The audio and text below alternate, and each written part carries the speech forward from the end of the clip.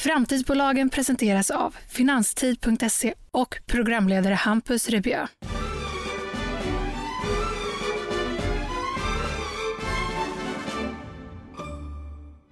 Välkommen ska just du vara. Tänk om det hade funnits en maskin där du stoppar in en produkt och genom ett knapptryck så kan du dubbla hållbarhetstiden. Ja, den tekniken finns faktiskt. För idag träffar jag nämligen Ulf Hagman, vd på Optifreeze, som genom bland annat vakuumimpregnering och pulselektriska fält kan dubbla hållbarhetstiden på till exempel snittblommor och färsk skuren frukt. Dessutom ska de kunna öka kvaliteten, smaken och färgerna. Ja, det kanske låter som hokus pokus detta, men låt oss nu lyssna på avsnittet och få denna spännande teknik förklarat för oss. Välkommen hit Ulf Hagman, vd för Optifreeze. Tack så mycket. Vad härligt att ha dig här. Ja, kul att vara här. Du, ni har ju utvecklat en teknik som kan förlänga hållbarheten på grönsaker, färsk skuren frukt, snittblommor, plantor med mera. Och det låter ju lite som trolleri det här, men jag har ju sett effekten av er teknik och ja, men det går ju faktiskt att beskriva som fantastiskt. Samtidigt så blir jag ju lite skeptisk då. Vad är det ni gör med växterna egentligen? Vi jobbar med egentligen 2 stycken bastekniker. Det ena är vakuumimpregnering och det andra är pulselektriska fält som förkortas ofta PEF. Båda de här teknikerna är ju gamla etablerade tekniker, men vi har hittat nya användningsområden och sätt att hantera dem på. Så att i vissa av projekten så använder vi enbart vakuumimpregnering, och vad vi använder den till då är helt enkelt att ersätta en del av luften i en vävnad på en växt då till exempel med en förutbestämd näringslösning. Det kan vara vitaminer, det kan vara i syfte att förlänga hållbarheten på olika sätt. Och sen så i vissa av våra projekt använder vi också då PEF. Och då kan vi använda den på olika sätt. Vi kan försiktigt öppna cellväggen med hjälp av korta högspänningspulser. Med hjälp av vakuumimpregnering så får man in vätska in i växten, men den når inte in i cellen. Och så öppnar vi cellväggen med hjälp av pulselektriska fält, och då kommer vätskan ända in i cellen och sen så läker cellväggen sig själv. Kanske låter som magi, men det är ganska enkel men avancerad process kan man säga. Ja, okej. Men när du säger det här att ni tillsätter då en vitamin till växten. Alltså som konsument så blir man ju alltid lite, ja men vad är det, naturliga produkter eller är det att man får i sig någonting som kanske är konstigt?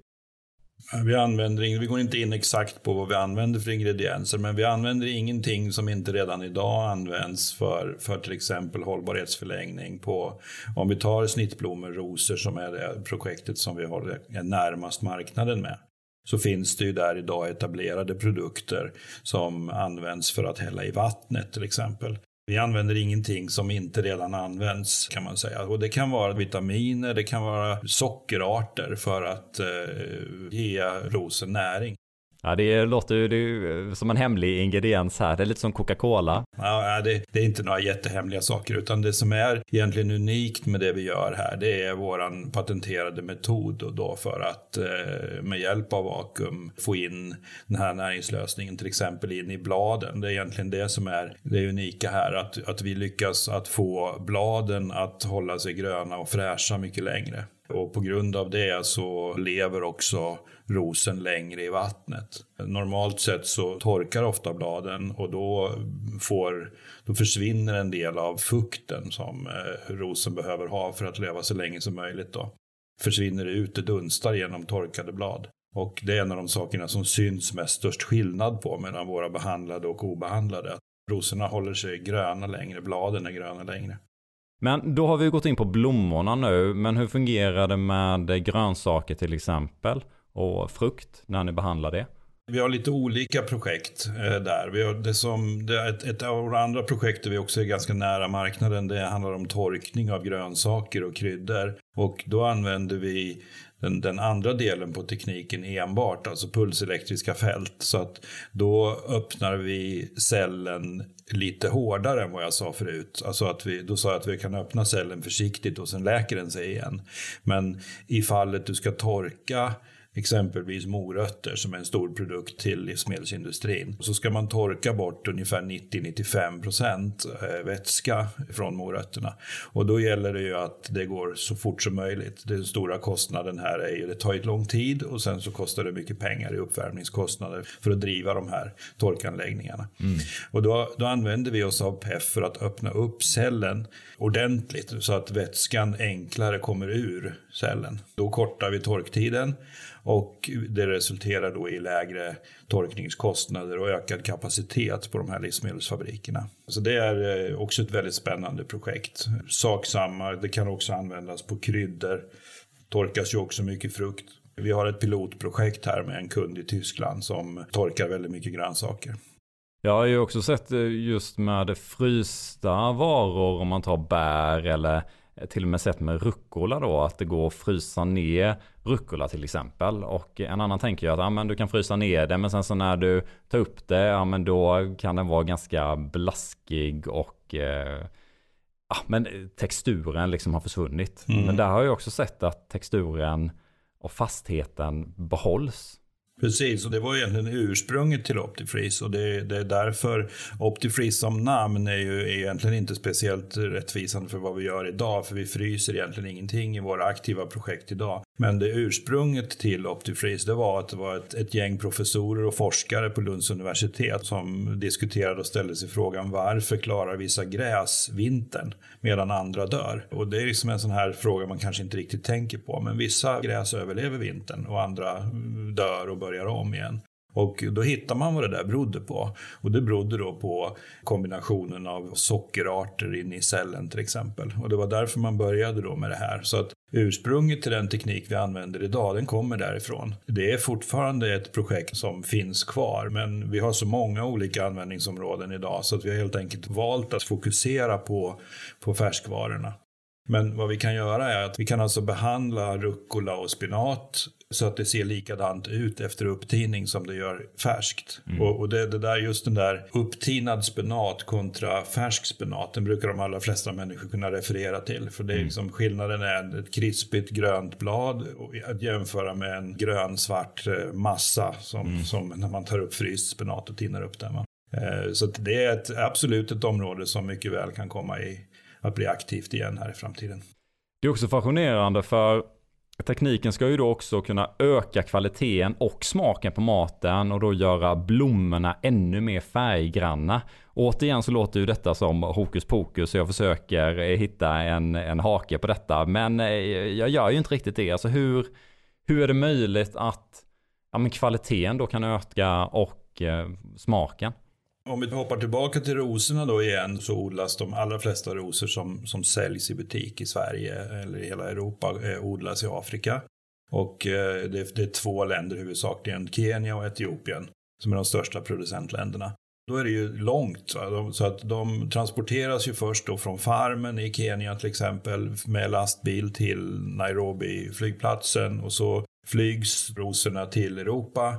Stora flygplatserna i södra Europa, Frankfurt, Amsterdam. Och så går de vidare igen på lastbil och lastas om och hanteras. Så att innan de kommer till en butik i Sverige så är de minst 5-6 dygn gamla. Och en ros i genomsnitt, det varierar lite mellan sorter, men en ros i genomsnitt håller ungefär 15 dygn. Och om du då 5 av dem försvinner alltid, då har du teoretiskt sett 10 kvar.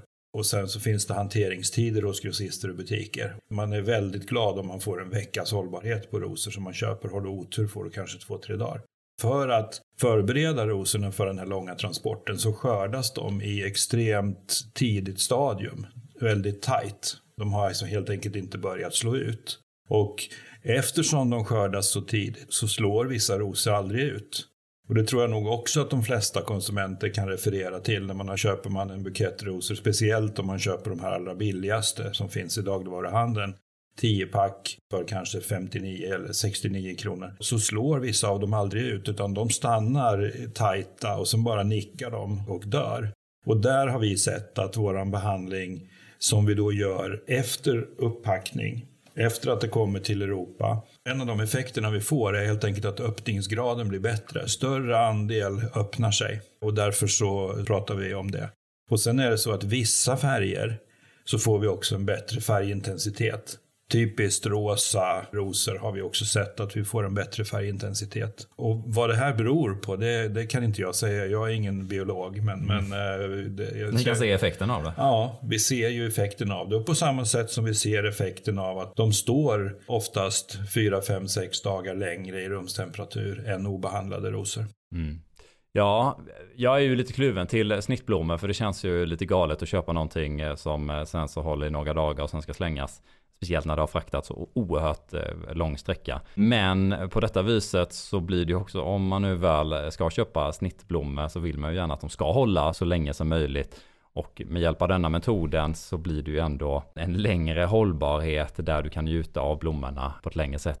Ja. Nej, men och så tar man ett miljömässigt hållbarhetsperspektiv på det där, som är en av de saker vi tycker är väldigt viktiga i det här. Det är ju att nu varierar väl svinnprocenten varierar väl mellan olika butiker och sådär, men det kastas ju blommor som aldrig ens kommer konsumenten till godo för att de blir stående för länge och de hinner liksom slå ut innan någon konsument köper dem, och då är det ju ännu mera vansinne så att säga. Man transporterar dem kors och tvärs över halva jorden för att sen kasta dem. Så att där har du ju en positiv effekt av våran metod.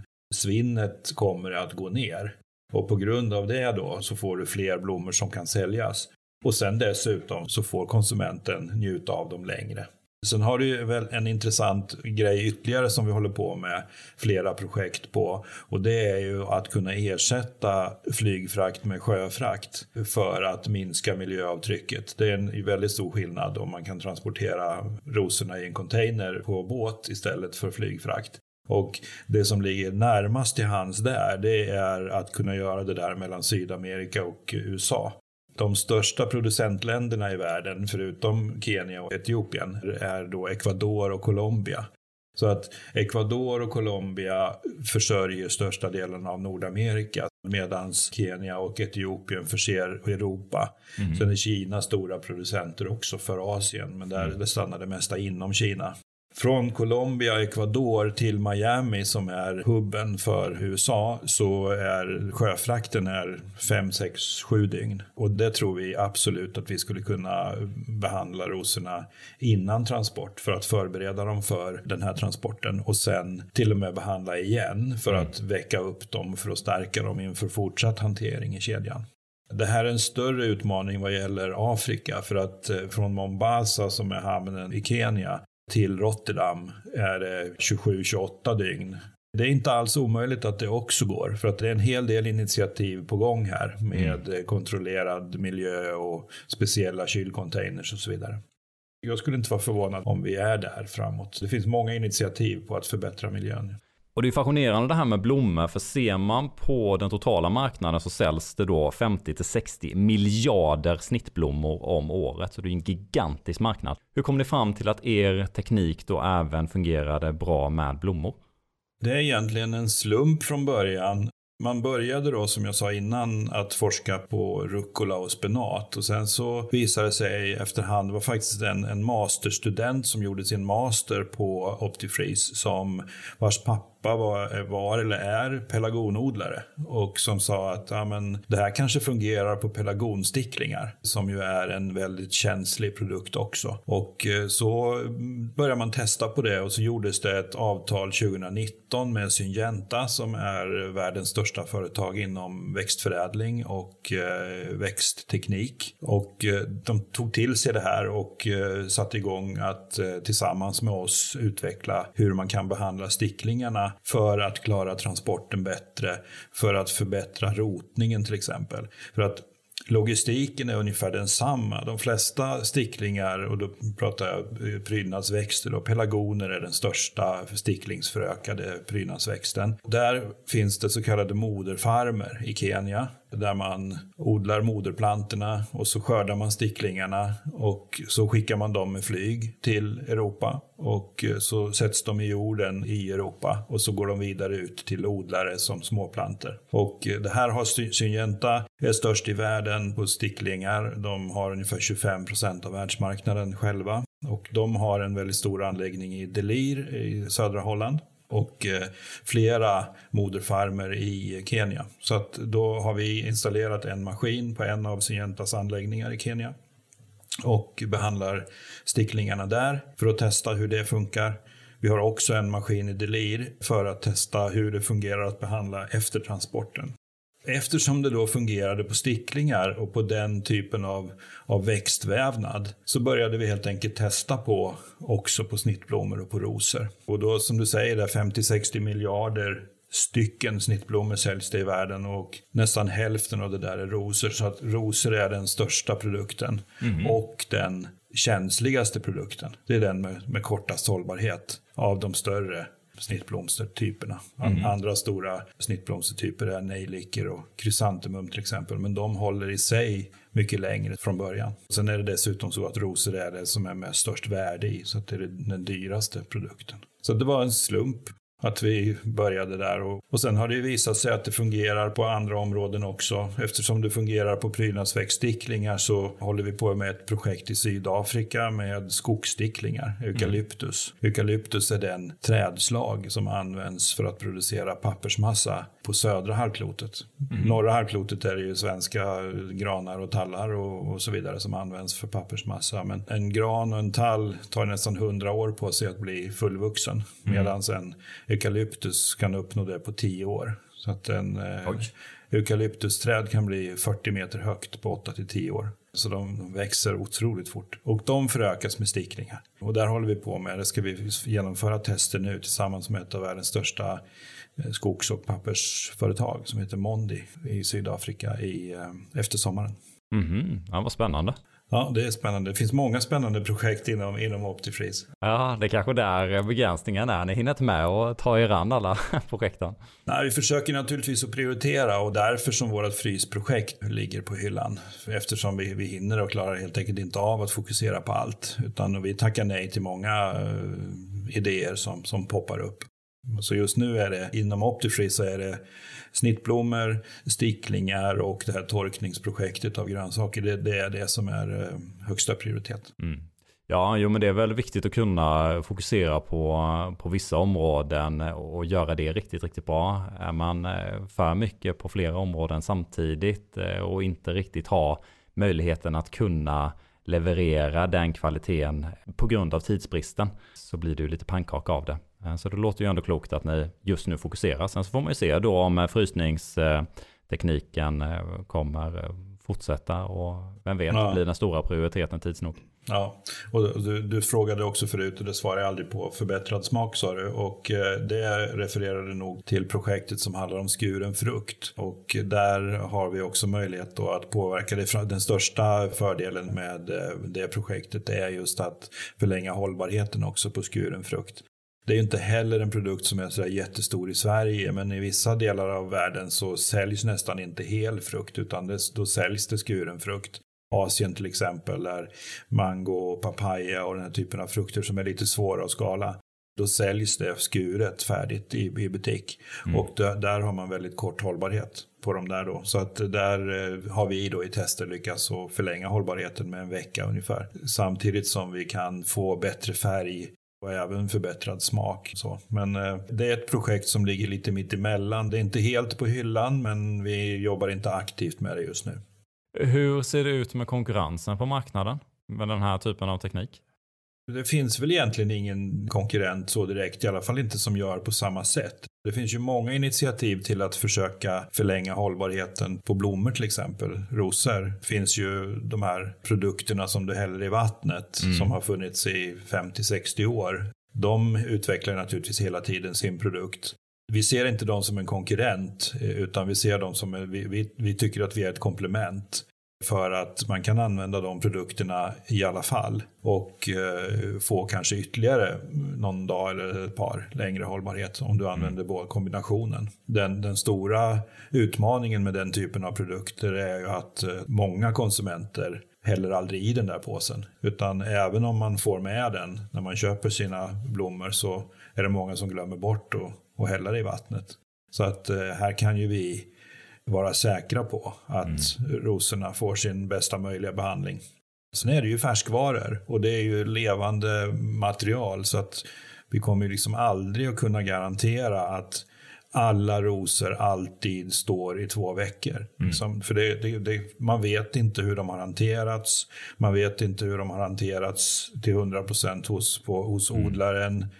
Har kartongen blivit misshandlad? Har det blivit stående på någon flygplats i solen en halvtimme av misstag? Ja, då är en sån kartong sämre än om den har skyddats eller hanterats rätt med obruten kylkedja och så vidare. Jag tänker också att det är lite härligt eftersom det är ju ändå levande ting, rosor eller blommor också. Att de håller exakt så här länge utan det är också olika.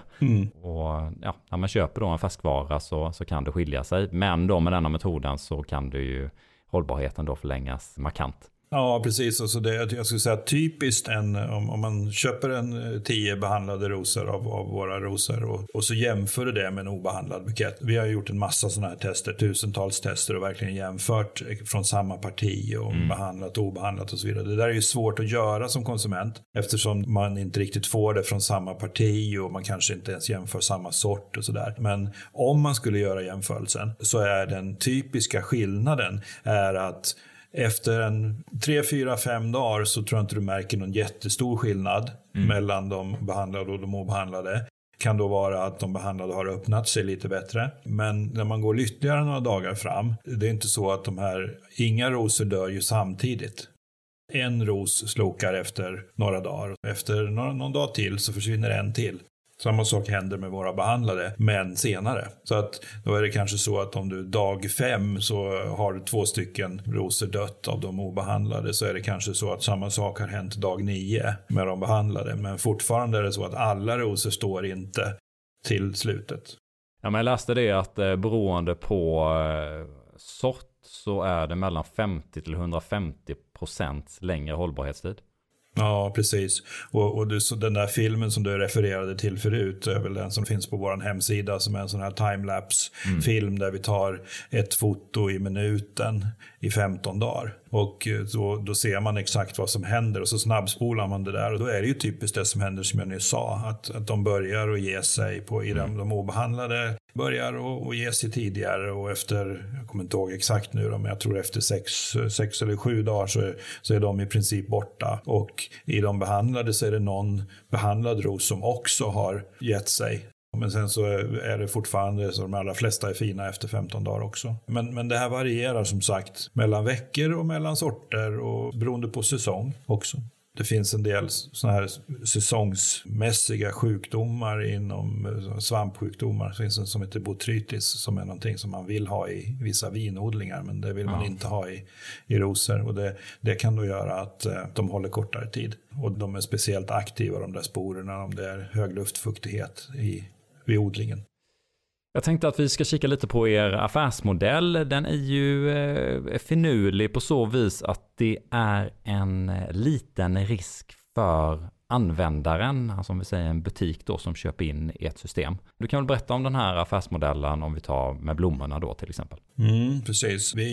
Vi ställer ut maskinen helt enkelt hos grossisten eller importören eller butikskedjan, vem det nu är som vill behandla. Och så betalar de per behandling. Och beroende på hur stora rosor man sätter ner i varje, för det är en batchprocess så att, som går rätt så snabbt, den tar 30-40 sekunder den här processen. Och beroende på hur stora rosor man vill behandla så får man plats med olika antal i den här kammaren.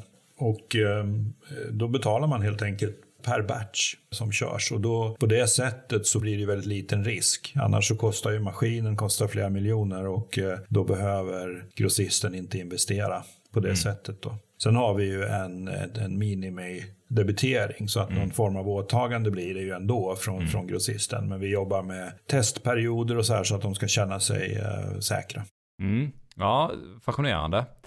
Vi har ett segment här i podcasten som heter 3 snabba. Där jag kommer ställa en fråga till dig och så svarar du helt enkelt om du väljer det ena eller det andra. Första. Att vara en odla mango-bonde eller odla rosor-bonde? Ja du. Jag är ju lantbrukarson så att jag gillar att odla. Jag tror att odla mango skulle jag nog säga, beroende på att antar jag är utomhus. Ja, det är godare att äta också. Ja, det är det också.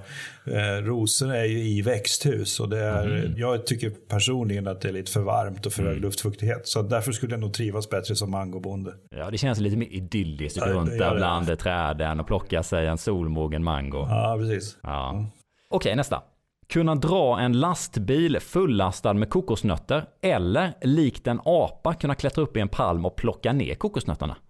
Så superstark eller kunna klättra som en apa?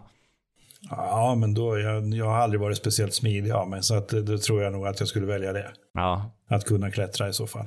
Det känns ju väldigt häftigt. Ja. Jag tänker det är ju inte bara i palmerna då, utan det är ju bara... Ja, då kan man plocka mango också. Ja, exakt. Eller tallkotta till och med om du vill klättra upp i... Ja, precis. Ja, snyggt.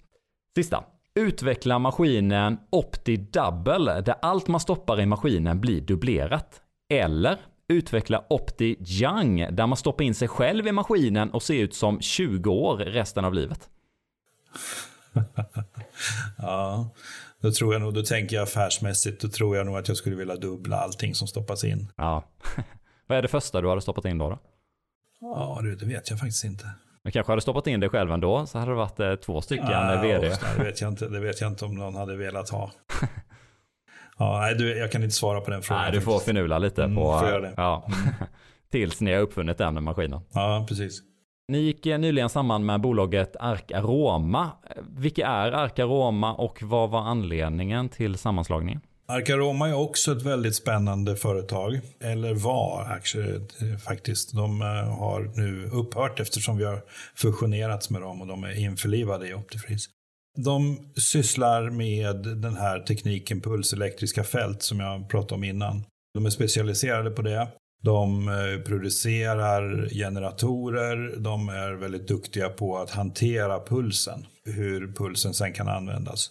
Pulselektriska fält är en gammal etablerad teknik, men vad Arkaroma har lyckats med är att de har lyckats så tämja pulsen så att de kan styra den på ett sätt som att man kan få en väldigt effektiv utnyttjande. Och det här gör de exempelvis med vegetabiliska oljor. Olivolja är den största produkten av vegetabiliska oljor, tror jag, i världen. Och där kan man med hjälp av Arkaromas projekt eller maskin behandla oliverna innan pressning, som gör att man får helt enkelt ut mer olja. Och det är samma princip som jag pratade om med våran torkning. Man öppnar upp cellen, vilket gör att oljan kommer helt enkelt lättare ut. Man får ut mer olja beroende på att den inte kan kämpa emot, om man ska säga så då. Sen så kan man dessutom göra den här behandlingen också att man får en bättre färgåtergivning och att man får en utökad utvinning av polyfenoler, vilket är de här nyttiga färgämnena som man pratar ofta om antioxidanter, och det är kommer ifrån polyfenoler. Som finns då i oliva? Ja, precis, i skalet. Och Arkaroma håller på med en massa olika projekt inom juice och vegetabiliska oljor. Och inom juice så är då en av effekterna är precis den jag sa. Du får helt enkelt ut mer juice om du behandlar äpplebitarna innan de pressas. Men dessutom så kan man använda pulselektriska fälten till att förbättra kvaliteten. Du kan döda bakterier till exempel med hjälp av elektriciteten utan att få en temperaturhöjning. Det vanligaste sättet att förlänga hållbarheten på juice, det är ju samma som med mjölk, det är pasteurisering. Där du upphettar produkten till, lite beroende på vad man vill uppnå, men till och med uppåt 80 grader. Och under en olika lång tid, då dödar du bakterierna med hjälp av värme. På det sättet så får du en mycket längre hållbarhet. Men då temperaturhöjningen gör att du får en viss kvalitetsförsämring.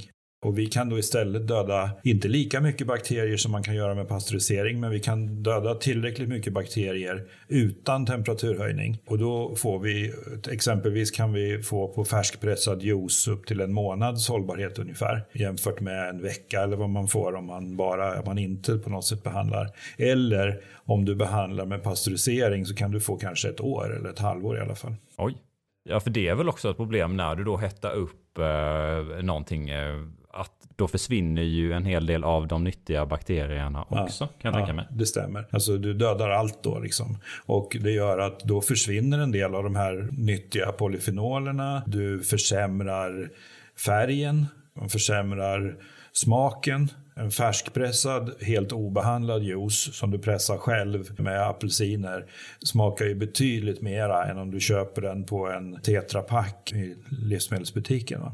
Vi har en massa olika väldigt spännande projekt här som handlar om just det här. Du har exempelvis juicer som granatäpple som är väldigt stora i delar av världen, som är en helt sprängfylld med antioxidanter. Man pratar ofta om att blåbär innehåller den här allra nyttigaste antioxidanten. Den sitter i den blåa färgen i skalet.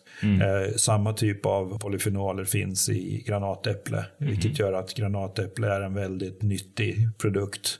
Och genom att då kunna köra den utan värmeupphettning så kan du behålla en väldigt stor del av den här nyttigheten. Vegetabiliska oljor, juice är väldigt spännande projekt. Sen så håller vi också på med ett projekt, havremjölk och havredryck är någonting som är väldigt populärt och växande idag. Oatly noterades nyss i USA och fick ju extremt hög värdering. Och där tillsätter man enzymer för att få skumningen i mjölken. Och det här kan vi behandla istället med pulselektriska fält och minska användningen av enzymer. Halvering eller kanske till och med ännu bättre tror vi. Men det här är också fortfarande på teststadie. Ytterligare ett projekt är grönt te. Grönt te är ju också det nyttigaste teet.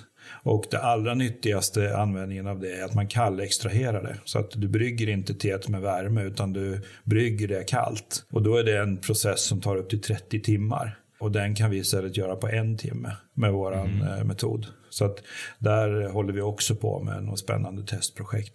Väldigt stor produkt i Asien. Inte speciellt stort i Sverige. Men helt klart är ju att den här grönt te här tror jag är någonting som kommer att slå igenom som nyttiga drycker. Kanske som ersättare till läsk och sånt som är socker. Ja, jag skulle fråga om det, för precis som du säger där med teet med konsumenternas marknad. Hur arbetar ni där med att komma ut utanför Sveriges gränser och Europas gränser? Alltså vi är ett väldigt internationellt företag. Vi är drygt 30 anställda nu efter fusionen. 16 nationaliteter av det här, så att vi är inte speciellt många svenskar. Och sen är det ju så att inget ont om Sverige. Sverige är ett väldigt innovativt land med väldigt många spännande projekt som kommer från universiteten. Men världsmarknaden för oss ligger ju inte i Sverige. Eller prioriteten, utan det är ju utanför. Det är Asien, USA, Europa, södra Europa. Du frågade nyss varför vi gick ihop med Arcaroma. En av anledningarna är att Arcaroma har en väl påbörjad säljorganisation med säljkontor i södra Europa och i Asien, vilket inte Optifreeze har. Om nu tittar man på styrkor så är Optifreeze väldigt starka, väldigt forskningsintensiva, och i princip är det bara jag som är som kommersiell i Optifreeze, ursprungliga Optifreeze. Medan i Arcaroma så har man byggt en operations, en supply chain del för tillverkning av maskiner, någonting som Optifreeze skulle behöva bygga.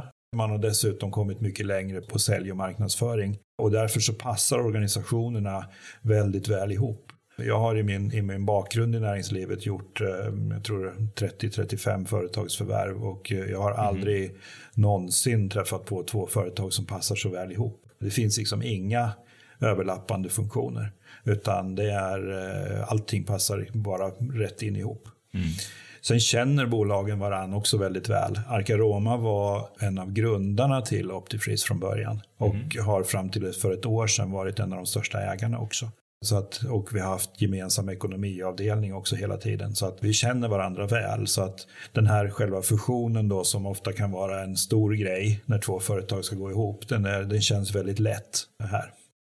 Vad var anledningen att Arcaroma blev en del av Optifreeze istället för tvärtom? Det var en fusion så att vi gick ihop. Båda bolagen var noterade på Nasdaq First North och då kan man ju göra det där på lite olika sätt. Man kan lägga bud på det ena eller andra bolaget och man kan göra en fusion. Och då föreslog styrelserna här att man gjorde en fusion genom absorption heter det. Och då blir det helt enkelt så att det ena organisationsnumret är det som fortsätter. Så att det var väl egentligen en slump vem som skulle fortsätta här. Men vi kommer att byta namn också. Där styrelsen har föreslagit att vi ska byta namn till Opticept Technologies. Och det kommer att föreslås till bolagsstämman den 28 juni.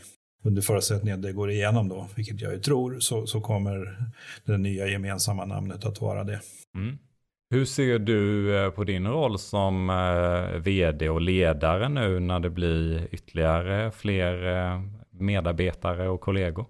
Ja, men det är spännande. Det är en kul roll att ha. Jag tycker att framför allt så tycker jag det är fantastiskt roligt att jobba med ett sånt internationellt bolag som vi är. Och extremt välutbildad personal. Det är ju, man känner sig lite underlägsen när det gäller kunskap. Liksom vi har flera stycken som har doktorerat. Vi har väldigt många som har master i olika ämnen. Det är väldigt inspirerande. Ni gick från att vara börsnoterade på Spotlight till att lista er på Nasdaq First North istället. Och nu potentiellt så kommer ni lista er på Nasdaq Small Cap. Varför då och hur fungerar det här? Huvudanledningen till att styrelsen har beslutat att vi ska förbereda oss för att eventuellt göra det där, det är väl helt enkelt att man attraherar fler ägare. Det finns ett antal av de större institutionerna till exempel som bara kan och får investera på bolag som är listade på reglerad marknad som det kallas, och då är det ju Nasdaq huvudlistan. Small cap, mid cap eller large cap beroende på hur stort bolaget är, och i vårt fall då som har ett marknadsvärde idag på drygt 1 miljard så är det small cap som det handlar om. Det är väl en av anledningarna att kunna attrahera institutioner och större ägare, tillgång till kapital, men också så är det någon form av kvalitetsstämpel när vi finns ju i en stor internationell värld. Vi har samarbeten med ett antal väldigt stora företag. Jag nämnde Syngenta förut, Mondi. Det finns fler, och då ger det där en kvalitetsstämpel på bolaget helt enkelt. Lite tuffare regler, lite mera kontroller att vara där. Jag hörde att målet 2020 gick ni ut och sa att ni skulle få ut 30 anläggningar under 2021 och 2022. Hur går det med det? Vi har till och med uppgraderat det och stuckit ut hakan och sagt 45 maskiner innan slutet på 2022. Och anledningen var fusionen med Arcaroma, för att om Optifreeze skulle börja att bygga en sälj- och inköpsproduktionsorganisation så tar det tid. Och eftersom vi fusionerar med Arcaroma istället nu så kommer vi kunna få snabbare fart på tillverkningsprocessen framför allt. Så att av den anledningen så skruvade vi upp det målet. Jag tycker att det känns fortfarande som det är klart uppnåbart. Vi har haft en del förseningar beroende på corona och hela den pandemin. Framför allt relaterade till svårigheter att resa. Ett exempel, vi har ett avtal med en stor aktör i England som heter Flowers, och dit har vi inte ens kunnat komma beroende på reserestriktioner. Så att, och det hade vi ju hoppats att ha en maskin igång, men förhoppningsvis så kommer den, men försenat. Men jag tycker fortfarande att slutmålet där, 45 maskiner slutet 2022, känns helt klart realistiskt. Ja, spännande. E-teknik. Om det är och blir så bra som det verkar så kan det ju komma att förändra flera industrier. Hur ser du på framtiden och just med den här tekniken? Det är precis som du säger. Slår det här igenom så kan det bli väldigt, väldigt stort och bra. Och skulle det slå igenom, det är ett antal olika industrier som vi skulle kunna förändra, och det är klart att då kan det bli riktigt stort. Det är fortfarande för tidigt att säga, det finns ju fortfarande risk i det här självklart, men att något eller några av projekten skulle lyckas känns väl, tycker jag, väldigt säkert på något sätt. Va? Och då betyder det att då kommer vi att vara betydligt större i framtiden. Hur stora, det är svårt att veta. Blomsterbranschen till exempel då är värd ungefär 300 miljarder kronor per år. Och om vi kan få en liten bit av det så blir det ju stora siffror vi pratar om. Mm. Ja, det räcker ju med 10%, så är det ganska mycket. Ja, absolut, det gör det. Ulf, en sista fråga. Vad är ett framtidsbolag för dig? Ja, men det är ju någon som kan förändra en traditionell eller en befintlig bransch. Som har just en eller flera tekniker som kan verkligen göra skillnad. Det är ett framtidsbolag för mig. Och det tycker jag att Optifreeze är. Ulf, du ska ha ett jättestort tack för att du har kommit hit idag. Det har varit superspännande att få prata med dig och det ska bli väldigt intressant att följa den här resan. Ni kan ju som sagt komma och förändra mycket. Ja, det är jättekul att vara här. Tack så mycket. Bra frågor tyckte jag. Ja, tack. Du har precis hört podcasten Framtidsbolagen. Ett initiativ av finanstid.se och programledare Hampus Rebjö.